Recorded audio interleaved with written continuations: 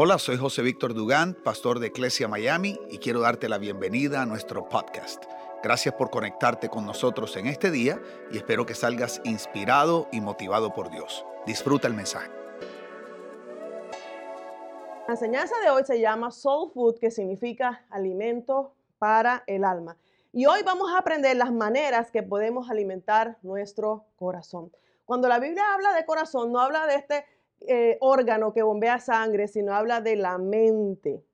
Se refiere a la mente, se refiere a nuestra alma. Nosotros somos seres espirituales. Tenemos alma y tenemos un cuerpo, somos seres tripartitos, espíritu, alma y cuerpo. Y es muy importante que aprendamos a alimentar el corazón de la manera correcta, con las cosas que promuevan nuestra fe y que nos motiven a creerle más a Dios. Y quiero que leamos en el libro de Romanos capítulo 10, versículo 17. En la primera parte dice, así que la fe viene por el oír, es decir, por oír la buena noticia acerca de Cristo. ¿Sabes qué? ¿Qué vino a hacer Jesús aquí en la tierra? Vino a traernos buenas noticias. Di conmigo, buenas noticias. Y las buenas noticias sanan el corazón y producen bienestar a nuestra alma.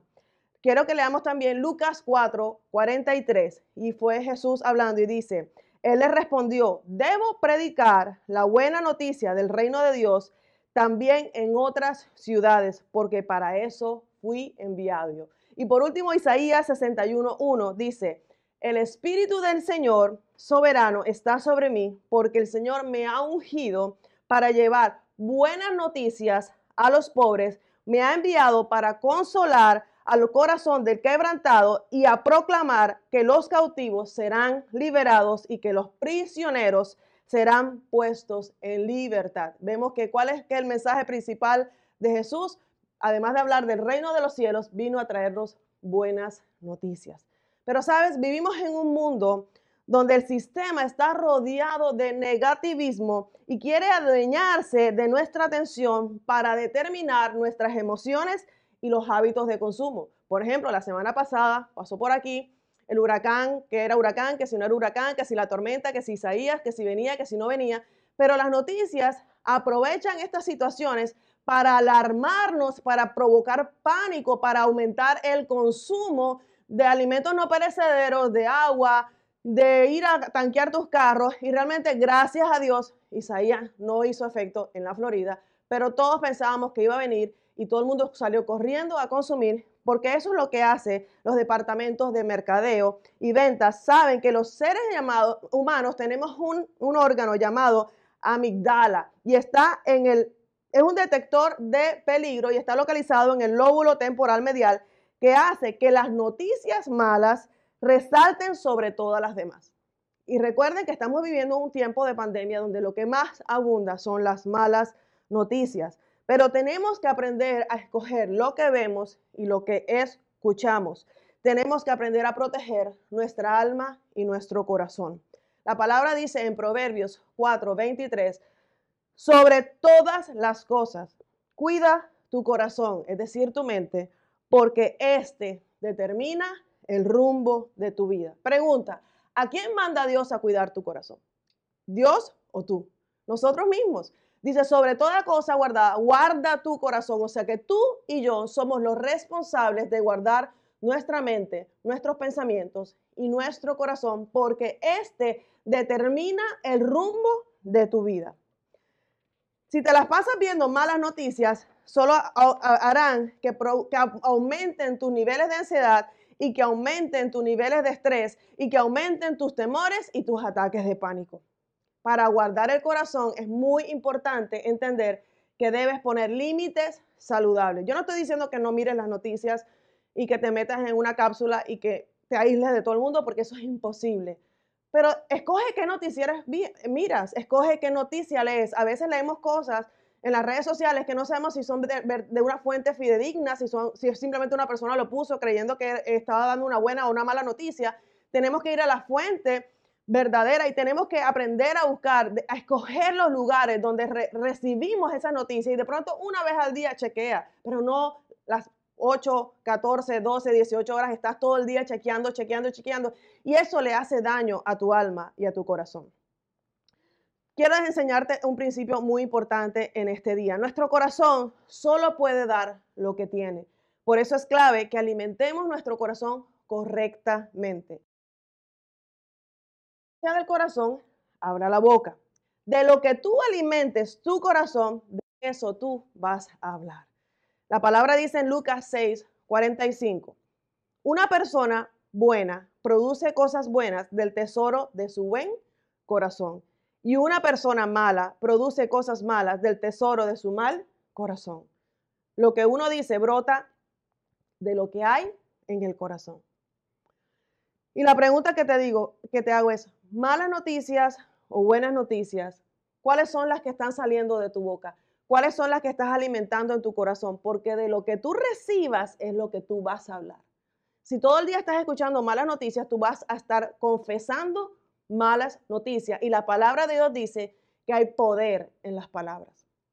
Es muy importante entender que el evangelio significa buenas noticias. Por eso es que para que el corazón de la gente esté saludable, es necesario que creamos una cultura de buenas noticias. Y eso solo se logra con dos cosas fundamentales. La primera es la motivación y la segunda es la concentración. ¿Qué es el poder de la motivación? Vamos a leer en Hebreos 10, versículo 24.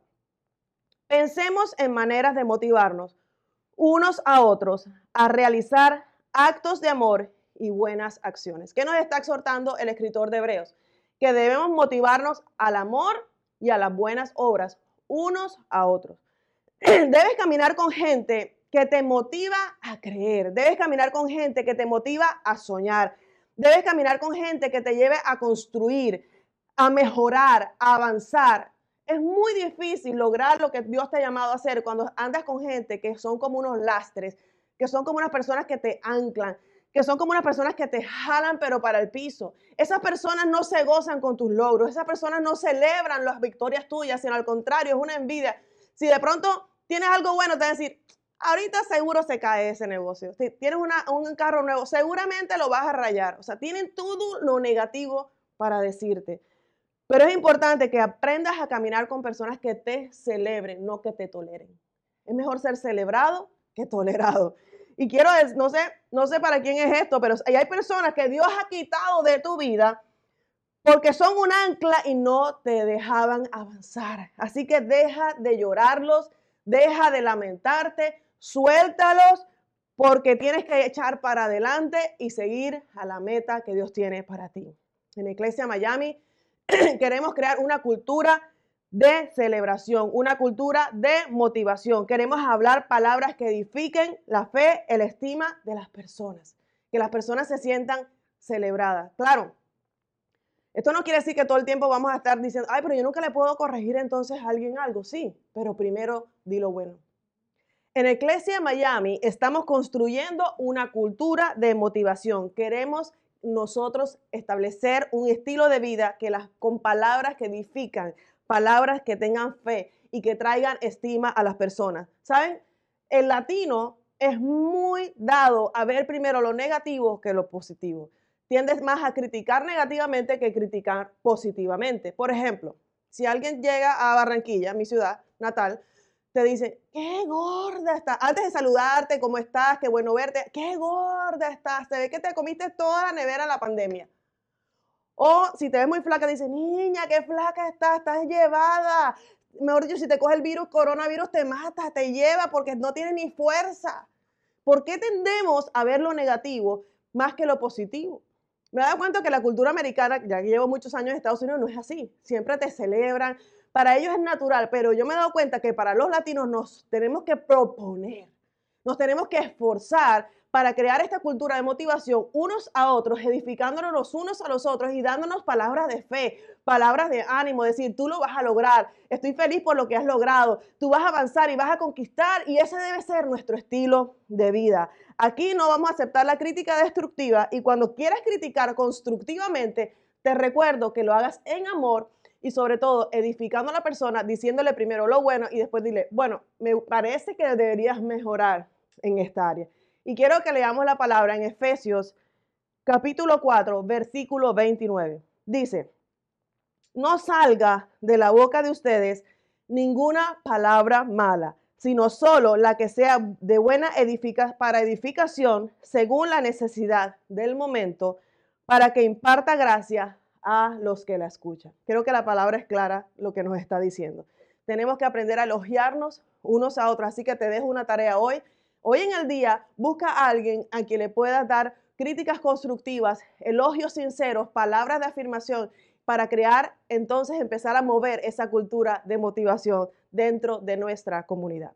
Y el segundo punto fundamental es el poder de la concentración. Concentrarse significa meditar, significa pensar, hacer un inventario, meditar, suponer, concluir. ¿En qué debemos concentrarnos? La palabra lo dice en Filipenses capítulo 4, versículo 8.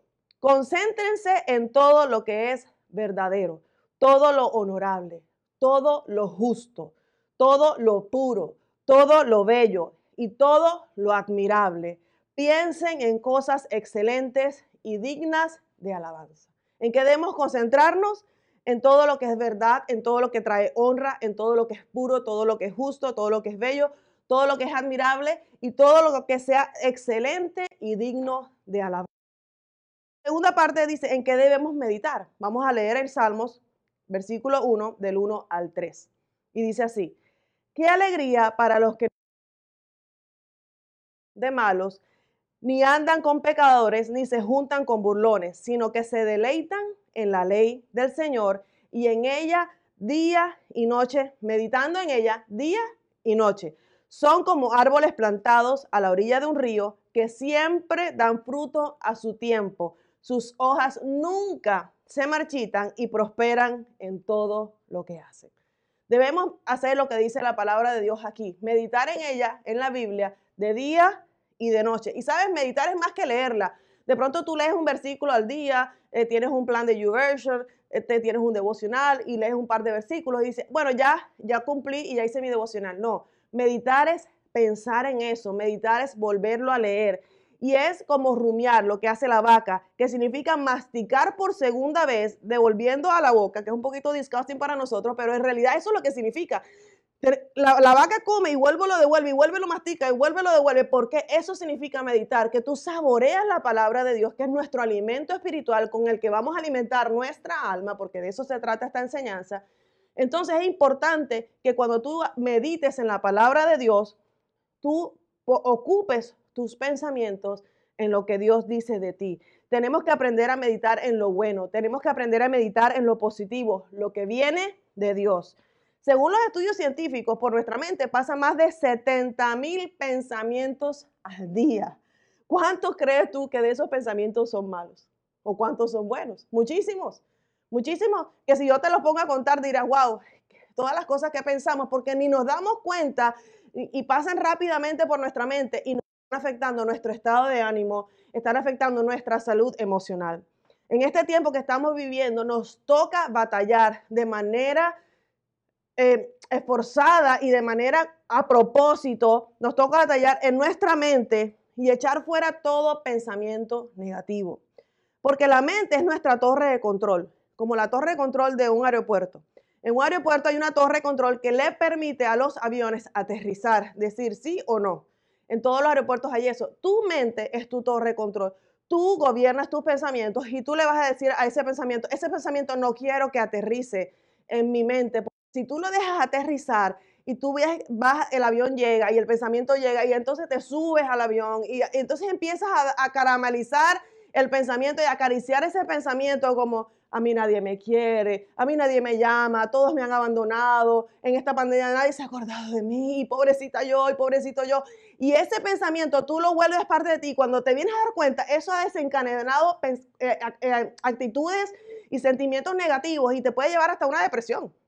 Por un mal pensamiento que le dejaste que entrara en tu sistema y no le dijiste, ¿sabes qué? Eso no es verdad. Porque la Biblia dice que Dios me ama y que con Dios soy más que suficiente. Y si te hace falta hablar con alguien, sé tú la iniciativa y llama por teléfono a esa persona amiga y ¿sabes qué? Tengo ganas de hablar con alguien. Tomémonos un café virtual y hablemos un rato. ¿Por qué no? Tenemos que aprender a ser creativos. Entonces es importante que tú entiendas que tú decides lo que tú piensas y que esos pensamientos no gobiernen tu vida. Proverbios dice que conforme al hombre piensa, así es. Cuando venga ese pensamiento negativo, tú debes llevarlo preso y sacarlo de tu mente, echarlo fuera, contrarrestarlo con la palabra de Dios. Ejemplo, ay, me voy a quedar sin trabajo o en esta pandemia seguro ya empezaron a hacer un recorte de personal donde yo trabajo y el negocio está cada vez menos horas y los restaurantes y los hoteles que han sido golpeados por la industria hotelera y todo lo que es turismo. Entonces tú empiezas a pensar, me voy a quedar sin trabajo, mi familia va a pasar trabajo y vamos, quién sabe de dónde vamos a vivir y seguro nos viene un eviction notice y entonces nos van a votar. Y tú empiezas a pensar todos esos pensamientos negativos. Y resulta que lo que tú tienes que hacer es contrarrestar ese pensamiento negativo con la palabra de Dios. Entonces la palabra de Dios dice en Salmo 37:25 que Él no deja justo desamparado ni a su descendencia que mendigue pan. Tienes que siempre, cuando venga un pensamiento negativo, frentearlo con la palabra de Dios, como hizo Jesús en el desierto. Cada vez que Satanás lo tentó, Él dijo, escrito está. Escrito está, escrito está. Y para poder hacer eso, tenemos que conocer la Biblia, porque tú dices, ay, ¿qué versículo uso? No, busca, estudia, memoriza, medita en ellos, para que puedas tener palabra para defenderte en los momentos difíciles. Quiero que leamos 2 Corintios, capítulo 10, versículo 4 al 6. Dice, porque las armas de nuestra contienda no son carnales, sino poderosas en Dios para la destrucción de fortalezas, destruyendo especulaciones y todo razonamiento altivo que se levanta contra el conocimiento de Dios y poniendo todo pensamiento en cautiverio a la obediencia de Cristo y estando preparados para castigar toda desobediencia cuando vuestra obediencia sea completa. Muchas veces leí este versículo y como que no entendía lo que quiere decir y yo te lo voy a explicar de una manera sencilla. Cuando ese pensamiento viene de ti, que está en tu subconsciente, que te empieza a decir, te vas a quedar sin trabajo, te va a dar el coronavirus, papá, y vas a ver qué va a pasar. Tú tienes que traer ese pensamiento de tu subconsciente y traerlo a tu consciente, tenerlo al frente y decir, ese pensamiento no es de Dios. Eso no es lo que Dios dice de mí. Entonces, cuando dice la palabra que tú lo llevas cautivo, quiere decir que lo pones en cautiverio, que lo arrestas, que lo metes preso, que lo encierras en una jaula, en una cárcel y dices, ¿sabes qué pensamiento? Tú no tienes autoridad sobre mi vida y lo llevas cautivo a los pies de Cristo. Es la única manera que tú vas a poder sacar esos pensamientos malos y entender que tienes que meditar en lo positivo que Dios tiene para ti. Meditar en lo que Dios habla. Meditar en lo que la palabra de Dios dice. Porque la verdad es la Biblia. La verdad es la palabra de Dios. Es más que memorizar versículos bíblicos. Es recordar las bendiciones que Dios te ha dado. Es meditar en todo lo que Dios te ha prometido. Y quiero leerte varios pasajes bíblicos antes de terminar. Dice la palabra en Salmos 119, 114. Tú eres mi escondite, mi escudo. En tu palabra he puesto mi esperanza. Repite conmigo, Dios, tú eres mi escondite, tú eres mi escudo. Y en tu palabra yo he puesto mi esperanza. Proverbios 35 dice, toda palabra de Dios es digna de crédito. Dios protege a los que en Él buscan refugio. Esa es una promesa de Dios. En este tiempo tú debes buscar tu refugio en Él. Y la palabra de Dios es digna de crédito, o sea que es verdad, que tú puedes sacar la palabra y decir, esto es lo que Dios dice. Y creerle y ministrarle a tu mente. Hasta te puedes hablar a ti misma en el espejo. Jessica Lynn, ven acá. Dios dice esto de ti. Y deja de estar escuchando lo que no tienes que escuchar y cree lo que la Biblia dice de ti. Y quiero terminar con el versículo, un pasaje en Mateo, del capítulo 6 en adelante. Dice, por eso les digo, no se preocupen por la vida diaria, si tendrán suficiente alimento, bebida o suficiente ropa para vestirse. ¿Acaso no es la vida más que la comida y el cuerpo más que la ropa? Miren los pájaros, no plantan ni cosechan ni guardan comida en graneros, porque el Padre Celestial los alimenta. ¿Qué nos está queriendo decir el libro de Mateo, la palabra de Dios? Que así como los pajaritos se levantan y se acuestan, ellos no están preocupados si qué van a comer, porque ellos saben que van a encontrar comida. O sea, ellos salen a buscar donde ellos se alimentan porque saben que hay un creador que los creó, que cuida de ellos. De la misma manera, nosotros somos más importantes que los pajaritos, somos sus hijos, somos los hijos de Dios. Dice, ¿y no son ustedes para Él mucho más valiosos que ellos? ¿Eres tú más valioso que un pajarito? Claro que sí. ¿Acaso con todas sus preocupaciones pueden añadir un solo momento a su vida? ¿Qué ganamos con preocuparnos? ¿Vamos a extender la vida? ¿Vamos a hacer un milagro nosotros en nuestras fuerzas? No. ¿Y por qué preocuparse por la ropa? Miren cómo crecen los lirios del campo. No trabajan ni cosen su ropa, sin embargo, ni Salomón con toda su gloria se vistió tan hermoso como ellos.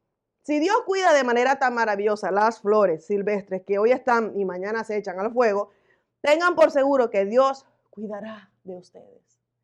Si Dios cuida del pajarito y Dios cuida de los árboles, de las plantas, y tú ves la maravillosa y hermosa creación, ¿cuánto más Dios va a cuidar de ti, que eres su hijo, su hija amada, amado? Dice, ¿por qué tienen tan poca fe? Así que no se preocupen por todo eso diciendo, ¿qué comeremos? ¿Qué beberemos? ¿Qué ropa nos pondremos? Esas cosas dominan el pensamiento de los incrédulos, pero su Padre Celestial, tu Padre Celestial, ya conoce todas tus necesidades. ¿Qué tenemos que hacer nosotros como hijos de Dios? Versículo 33. Busquen el reino de Dios por encima de todo lo demás y lleven una vida justa. Y Él les dará todo lo que necesiten.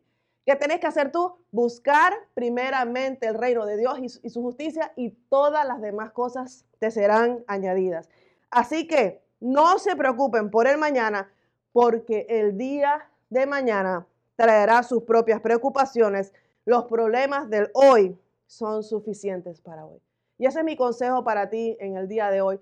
Alimentando tu mente con la palabra de Dios, viviendo un día a la vez, no afanándote por el día de mañana, creyendo que Dios de los cielos te cuida, te protege, te provee y tiene control de tu casa, de tu familia, de tus hijos y de todas las personas que tú quieres, que te preocupas por ellos, y va a proveer para tu casa y va a proveer para tu familia y los tendrá bajo el hueco de su mano, bajo sus alas, estamos seguros, porque Él es nuestro pastor y nos cuida y nos protege. Entonces, ¿qué tenemos que hacer? Además de meditar en la palabra de Dios, el poder de la concentración, tenemos que motivarnos unos a otros. Y si ves a alguien que está cayendo de pronto en queja, en crítica, exhortarlo. Mira, ¿por qué no cambiamos el discurso? Vamos a orar, vamos a declarar que Dios lo va a hacer. Tenemos que motivarnos en este tiempo porque el temor ha consumido a muchos de nosotros, porque te juntas con otro temeroso, dos temerosos juntos y hacen fiesta el miedo ahí dándole duro. Pero si te juntas con una persona de fe, te va a ayudar a salir de ese círculo del temor y a decir, es verdad, yo decido creer en lo que Dios dice de mí y en lo que Dios va a hacer con nosotros, porque este año no se ha acabado y lo mejor está por venir. Quiero orar por ustedes. Padre, te doy gracias por cada persona que está conectada. Te pido, Espíritu Santo, que tú los bendigas, que les enseñes a ser personas motivadoras, que les enseñes a ser personas agentes de cambio en la comunidad, que cuando ellos hablen tu palabra, se celebren unos a otros y entiendan que nosotros como tus hijos podemos hacer la diferencia. Padre, yo te pido por cada persona que tú les pongas hambre y sed de justicia, hambre de tu palabra, que mañana tras mañana ellos busquen de ti, leer la Biblia, meditar en ella y concentrar sus pensamientos para entender que en tu palabra hay poder y que en ti somos más que vencedores y que creemos que lo que tú has dicho se va a hacer realidad porque tus promesas son en el sí y en el amén. En el nombre de Jesús te pido por cada persona que tú los bendigas ahí en sus hogares y que tú suplas sus necesidades conforme a tus riquezas en gloria. Dios les bendiga, Iglesia Miami, y nos vemos la próxima semana. Un abrazo para todos.